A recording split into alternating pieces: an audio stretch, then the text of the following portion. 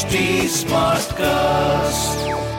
You are listening to a Mint production brought to you by HT Smartcast. Welcome to Startup Buzz, a podcast for the latest news and updates on the startup industry. From funding and growth strategies to success stories and emerging trends. In 2020, we were ranked 48th amongst the top 100 startup hubs in the world. In 2021, we have moved up by 28 points and now are at 19. Delhi and Bangalore top the list of most startups in the country. With over 72,000 recognized startups in the country, India has an entrepreneurial culture that is rapidly booming. But do you know, there are a lot of Indian startups that operate here but are actually headquartered abroad. We now have over 100 unicorns, that is, startups with a valuation of over $1 billion. But a lot of these unicorns like Polygon, Chargebee, Oyo are headquartered overseas. So, what are they doing this for?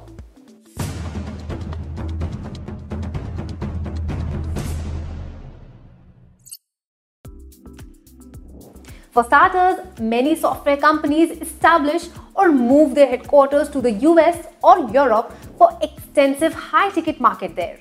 Being closer to their target audience helps them in negotiating deals, portraying themselves as bigger company and of course, easier deployment of their product. Amagi, a unicorn that was based in Bangalore, moved their headquarters to New York. Their founder and CEO, Bhaskar Subramaniam, says, many of the technology startups from India, especially in the B2B space, are naturally inclined to sell their products and services in the US market as it offers them large market, better demand, higher margins and favorable customer behavior. For some, it is the regulations of a particular industry.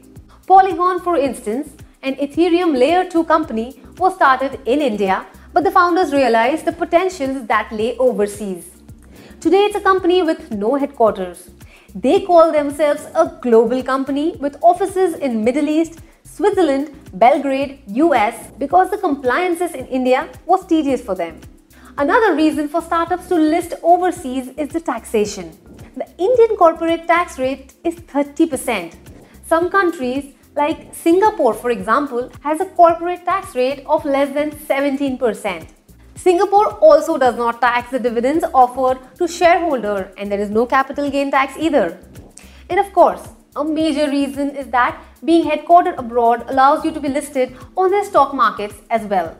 In 2020, the government of India passed the amendment in the Company Act to ease up the process of Indian startups to list on foreign exchanges. Most development offices, however, of these startups remain in India thanks to the cheaper labor and infrastructure here. With complicated rules, regulations, and tax regimes, many startups prefer being headquartered abroad. So why doesn't everyone set up shop overseas? Because with great opportunities comes great challenges. Setting up in a whole another country makes it excruciatingly difficult for entrepreneurs to find the right talent. The language barrier, and of course, breaking into the market. Moreover, the business environment, local culture of the cities, and adjusting to the new demographic is difficult. As long as the operational offices are in India, we benefit from their success. But of course, our economy would benefit a lot more with the headquarters in the country itself. In the past few years, the trend of establishing overseas headquarters is in a slight decline. With opportunities like the Startup India scheme and new government platforms to help upcoming businesses, startups are now inclining back towards India. The process for startups to list on the stock exchange in India has now eased up. The ecosystem expects some more shifts in the regulation of doing business in India. That's when we will witness more startups starting up, building in India and growing globally.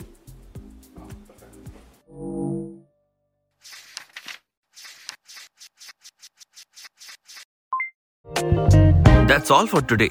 Join us next week with a new episode of Startup Buzz. To give us any feedback, follow HT Smartcast on Facebook, Instagram, YouTube, Twitter, and LinkedIn. For more such podcasts, log on to htsmartcast.com.